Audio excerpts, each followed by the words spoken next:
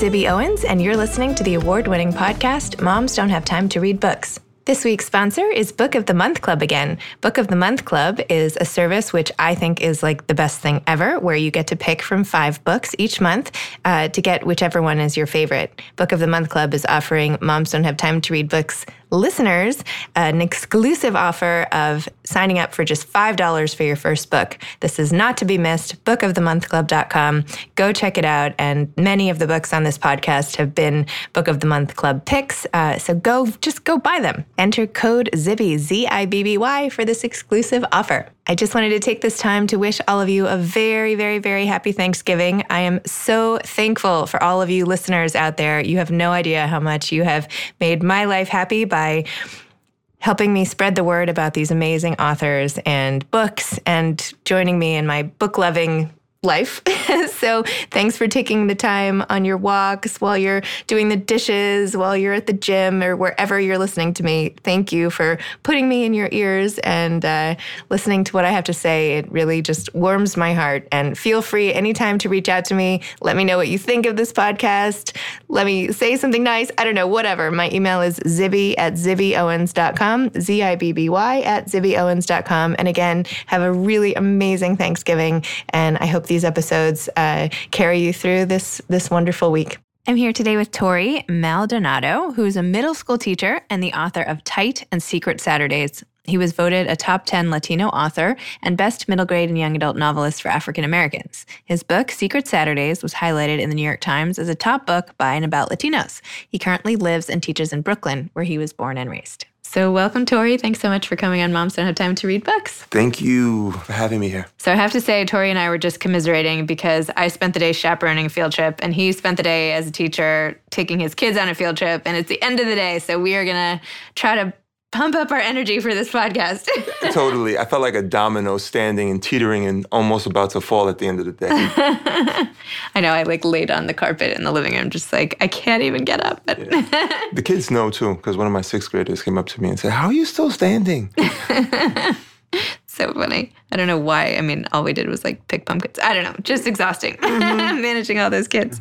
So I just finished reading your book, Tight, which was so good. Thank you. I mean, really. I thought I was going to read it with my kids, but I ended up just reading it myself because I didn't want to wait for them. I read them the first chapter, which they liked. And I was like, no, I'm not waiting. So it was great. Wow, thank you. So I'm excited to talk to you about it. Tell us what Tight is about and what inspired you to write it. Awesome. I've been teaching for about 20 years, and I constantly hear slang that I say, yeah, that really describes the experience. And one of the slang words that I hear kids use, and adults use it too, is tight. And I feel that word's perfect to describe adolescence. Sometimes tweendom is tight. Tight means a lot of things too. You see, my students will look at each other's footwear and say, "Oh, you got those kicks. Those are tight." Then you hear the converse. You hear people say, "Oh, get away from me.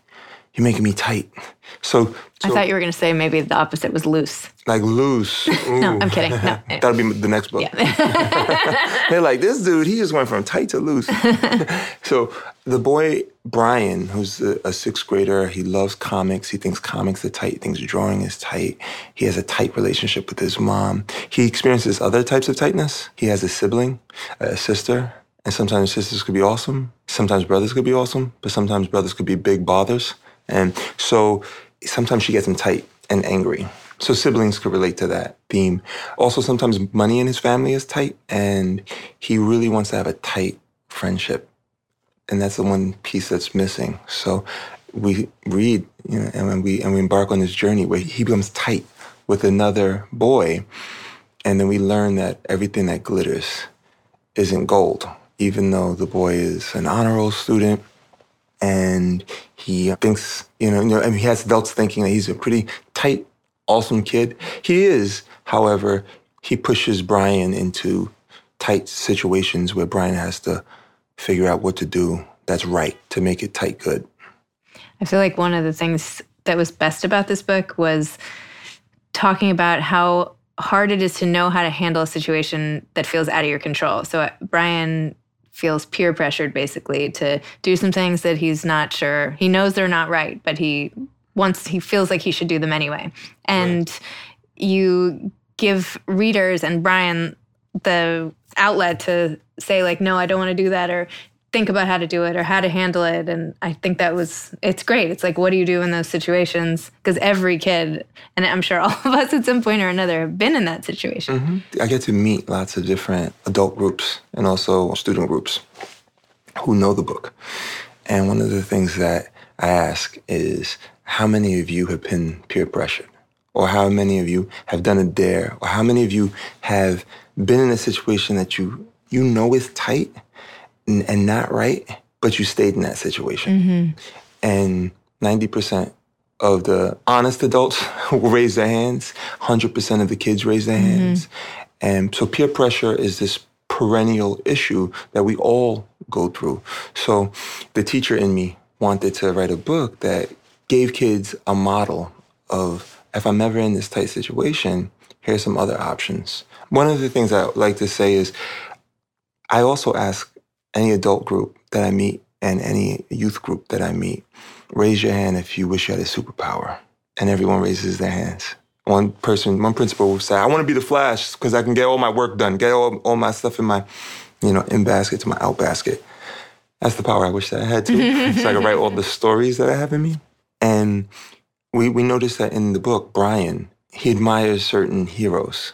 He wants to be Batman because Batman uses his head and thinks 10 steps ahead. And he wants to be Black Panther because he thinks he's a thinker.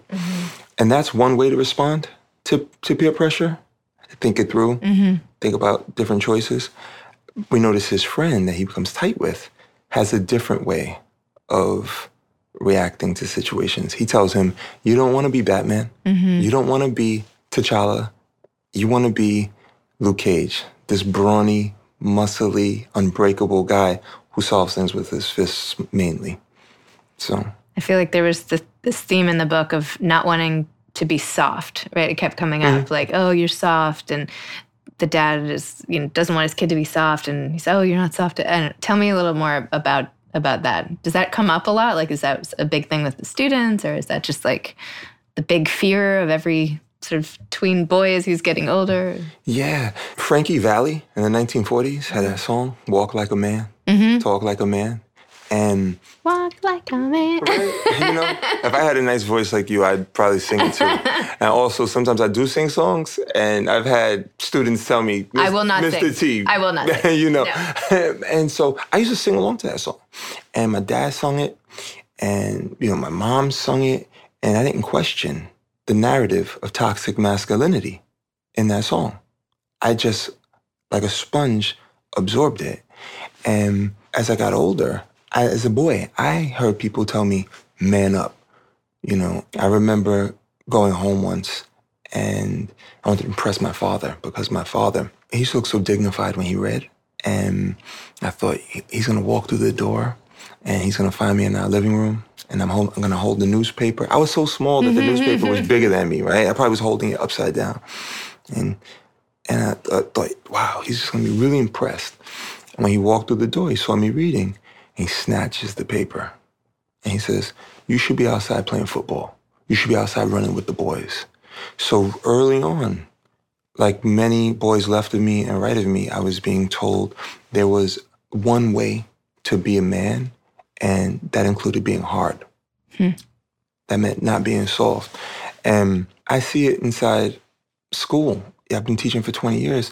I've had girls say, oh, that's soft. I've had males say, you don't want to do that. That's soft. And I always say that one of the quickest ways to turn a boy away from doing something that could promote his growth and promote societal growth is to call that thing soft. Oh, why are you reading for? That's soft. So I explore softness and hardness inside tight.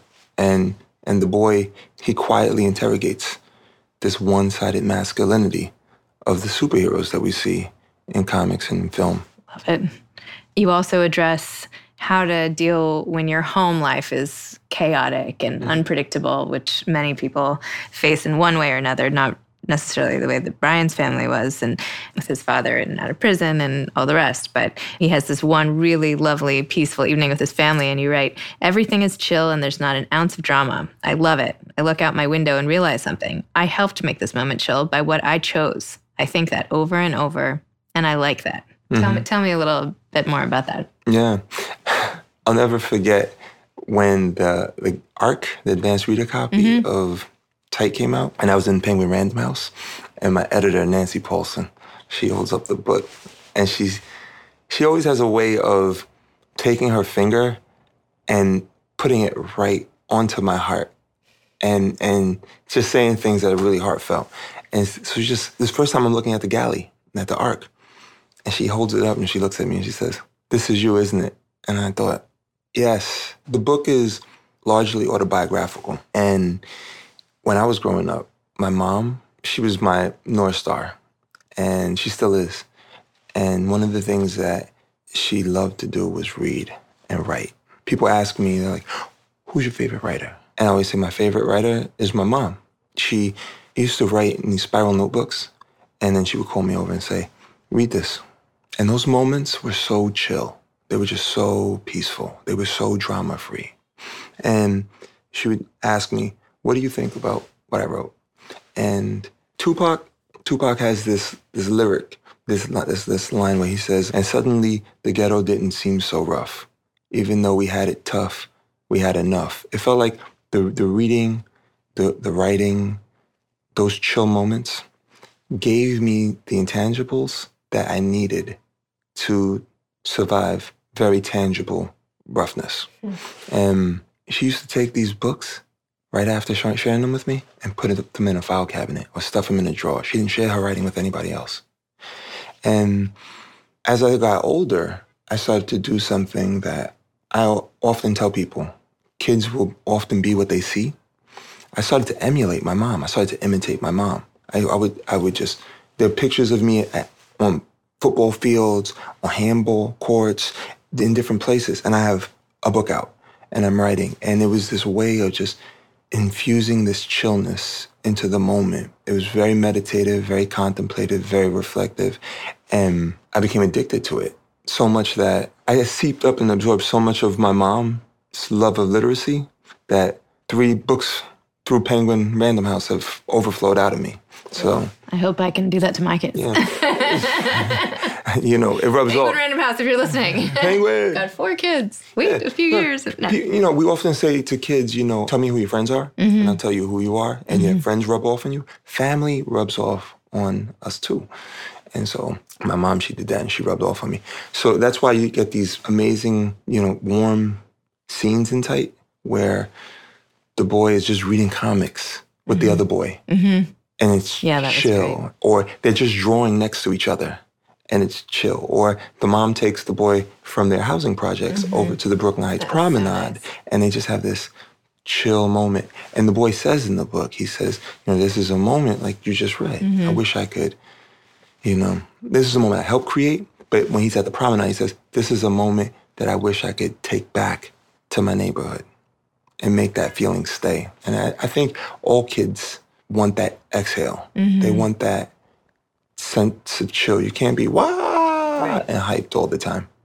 I feel like reading is, I mean, it's escape no matter where you go, what you do. I mean, anything you're dealing with, you just go right into it. Yeah, and writing is an escape too. Reading and writing. People ask me, what does writing mean to me? And I often tell them, I feel like I'm Tim Robbins in Shawshank Redemption, you know, and how he chipped his way out. I'm like, you know, I don't think it's an accident that Lin-Manuel Miranda wrote a song called Wrote My Way Out. You know, writing is a pathway out of frustration, out of other issues, out of entrapments. And you must teach this to all your students? Oh, I can hear it. I can like see myself in your classroom. Oh, thank you. This must be what you do. And it's so powerful to hear it from you, who's like had success writing, not just, you know. Yeah. You know, there's this saying that my mom, I joke because I call my mom a Puerto Rican Yoda, because Yoda would always say these cryptic, you know, riddles, but there was a real power and real meaning in everything he said.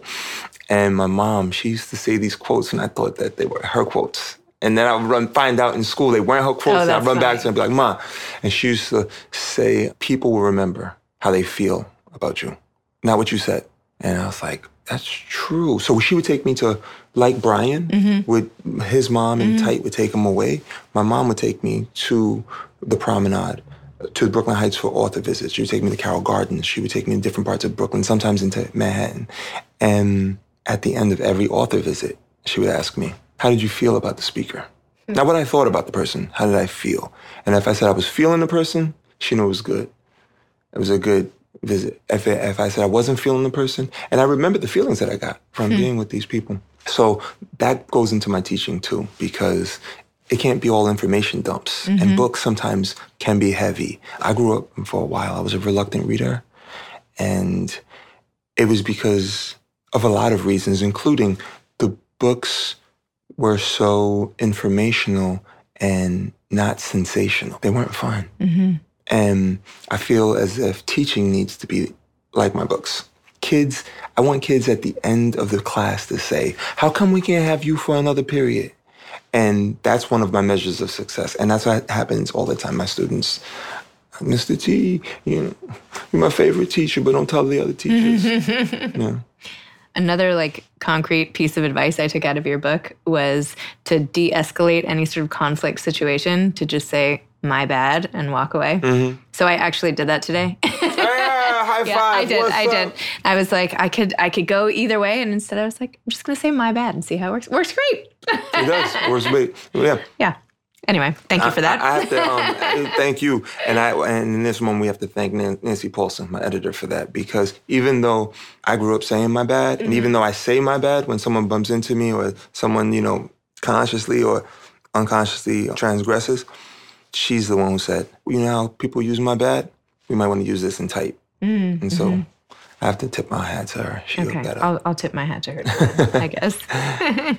So when and where do you like to write? Tell me a little bit about your process. There's this hip-hop song, and the hip-hop song has this loop, and it's got to be funky, right? And then there's Janet Jackson. She has that iconic sound blast where she's like, give me a beat. And it doesn't matter. I had a very well-known writer turn her head and look at me in shock at my answer. She asked me, where do you write? And I said, I could write anywhere. I could write right here. I could write over there. I could write anywhere. And she said, really? You don't have a place that you do it? For me, it's not an outer space. It's inner space. As long as I have instrumental music, I can write anywhere. Because I've been doing this for years. It has to be instrumental music, because if it has words in it, then the words interfere with what I feel the character is trying to say. And then I actually end up writing those words. But if it's playing, I was like, you know what this scene needs? The scene needs to be slowed down. So let me find some slow instrumental music. And then I would write to that. And I was like, this scene has to feel like you are on a roller coaster and woo! So I had to find something that was thumping and hard-hitting and fast-paced for that. And it wasn't until maybe about 5 years ago that I saw a video. It was on TV. It was one of those MTV quick info sessions. And a person came on and said, top universities and colleges have been studying this for a while, that when you listen to music, it changes the biochemistry of your body and of your brain. And you got to be careful, because if you listen to a slow song of a breakup, you're actually releasing the chemicals and you're reliving that memory and that experience. But if you are listening to a song that hypes you up, you are feeling those hype sensations. And it was like Roberta Flack, it's strum. It was a Roberta Flack moment where singing my life with your words, it gave words to what I was doing all along, using music to change how I feel so that I could, change the feeling of the reading and the writing. So cool. So headphones? Always headphones. Yeah. Not just you put it on Yeah, because I don't want to offend anybody else. Well, maybe that's true. Well, obviously, if you're in a public place. Just some headphones. Yeah.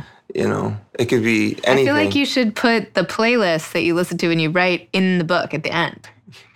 Right? You could do a playlist for maybe people could put it on while they're reading. It's so cool that you said that, because my first book has that playlist. Oh, really? Secret Saturdays in the back. I'm sorry, I didn't read Secret Saturdays. I read Tight. And yeah. This is why, I should have read both, but, moms don't have time to read books. No, that's on me too, because Secret Saturdays was my first book. And, speaking of music, there's this amazing soundtrack, Spider-Verse. And in Spider-Verse, the Spider-Man movie, Miles Morales is in that. And in Tight, the boy talks about Miles Morales, and Miles Morales is a big thing inside Tight. There's this track, and in it says, I gotta go hard, I gotta elevate. And my first book, I went really hard. Like my first book, I wrote a discussion guide that's in the back. I put the playlist in the back. I created Common Core lessons for all 4 major subjects. I put up on my website. I created a conflict resolution lesson. I created a quiz. I did all of this stuff. I did see that on your website. But then when it came to Tight, I didn't do any of that. And it was, that's why you didn't see the playlist in Tight. Because with Tight, I was like... And what about your next book? I got a sneak peek of your next book, which looks amazing. What can you say about that publicly? What's it about and all that good stuff? I'm really excited because I'm mixed. And when I was growing up, I didn't have a book that I felt was fun, but also gave me tools to... And you mean mixed race? Yeah, mixed race. I didn't get tools to figure out how to navigate in a world that sees color. And as I got older, I read adult books. I was like, oh my God, this book is amazing.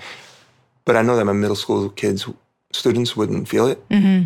And so I challenged myself to write a high-paced, fun book that left kids seeing where people are divided and having a desire to heal those divides and bring people together. So what lane? Because we hear kids being told, stay in your lane. We even get told, stay in your lane. So the book is called What Lane? It's like, what lane is this mixed boy supposed to stay in? And it's coming out May 2020. Yeah, it's coming out on Cinco de Mayo. Oh. May 5th. Perfect. I can't wait. I'm so excited about it. Big party planned? Something. You got to do something. I know.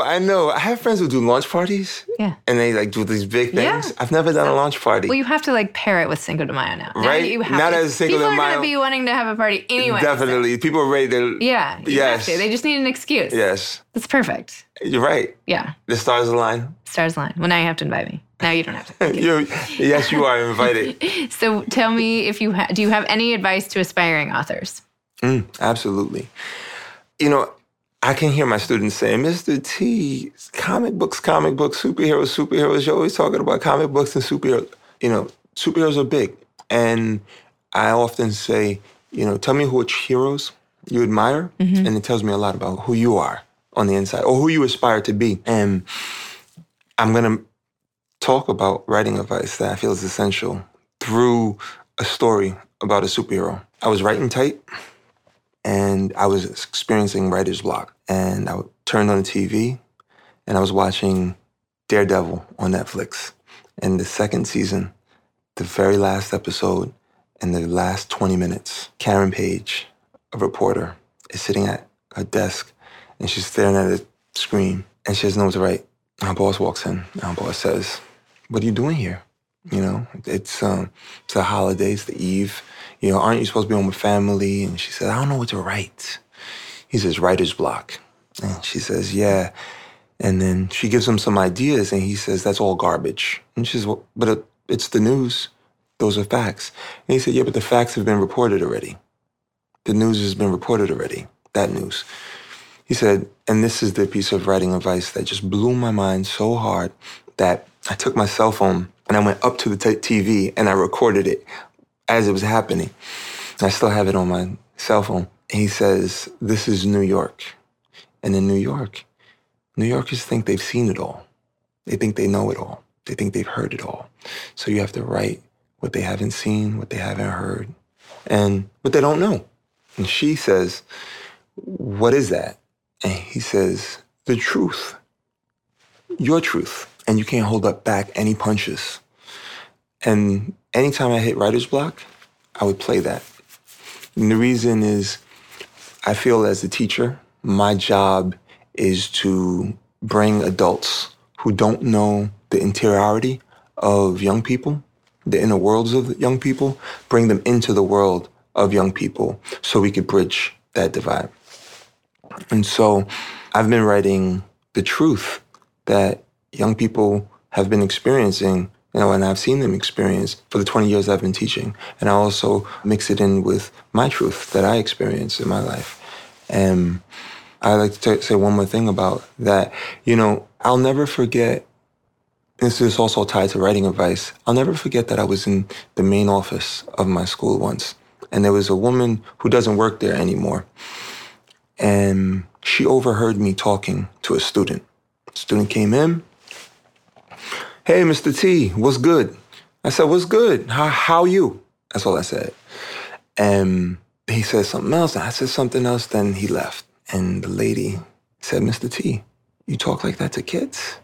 I said, "What do you mean?" And she said, "He said, what's good, and you said, what's good. Then he said, how you, and you said, how you. It's, how are you?" And she was correcting me. And it hit me hard. Not only did she do it publicly, so I felt defaced, but it hit me hard because it had me questioning, is there a right way to talk to young people? And Shakespeare has this saying, nothing is good or bad, but thinking makes it so. The question is, the way you're speaking, is it a tool that is making rapport easier?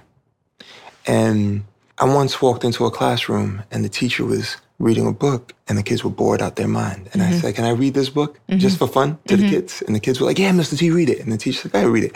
And I read it and I code switched and I peppered it and I seasoned it with the slang that the kids use. And they said, "You have to write a book." And she told me to. And she was like, "You have to write a book." And that was a major push towards me writing Secret Saturdays. And then I realized something. I'm not the only person who code switches. Like you as a mom, you probably talk to your kids one way, but you will talk to your really good friend for 2 decades a whole other way. You code switch. And I remember watching Barack Obama's inauguration, and he saw Jay-Z. He's like, "Hey, Jay, what's up?" He saw Queen. He was like, "Queen, what's good?" And then he got on the mic, and he sounded like the president. Code switching is something that happens a lot in my books, and young people love it. So my suggestion to a writer who's writing for young people is figure out, how do young people really speak and mirror that language? Because what you're going to do is you're going to bring adult readers into the world of young people that they can't understand without an urban dictionary. But also, you're going to be letting young people feel refreshed that, there's something here for me. This book is in my language. And I get that a lot of times. Kids come up to me and they're like, "Mister, this is how we speak." And it just makes me feel really good because I didn't see myself a lot growing up in books. So it really makes me feel good that young people see themselves in books and they feel that they matter and that they could be the center of a narrative. And then hopefully they'll go on and write other books. And it's like a whole thing. Yeah, it happens. Yeah. And it happened. Well, we're out of time, but thank you so much for sharing all your thoughts and your great advice and your really powerful experience and for coming on the show. Thank you for having me. Of course. Thanks for listening to Moms Don't Have Time to Read Books, the award-winning podcast. This episode has been sponsored by Book of the Month Club. bookofthemonthclub.com. Enter code ZIBBY to get your first book for just $5. You can follow me on Instagram at Moms Don't Have Time to Read Books. Thanks so much to Steve and Ryan at Texture Sound for the sound editing. And thank you to Morning Moon Productions for providing this fantastic intro and outro music. Thanks for listening. You could always email me at zibby@zibbyowens.com.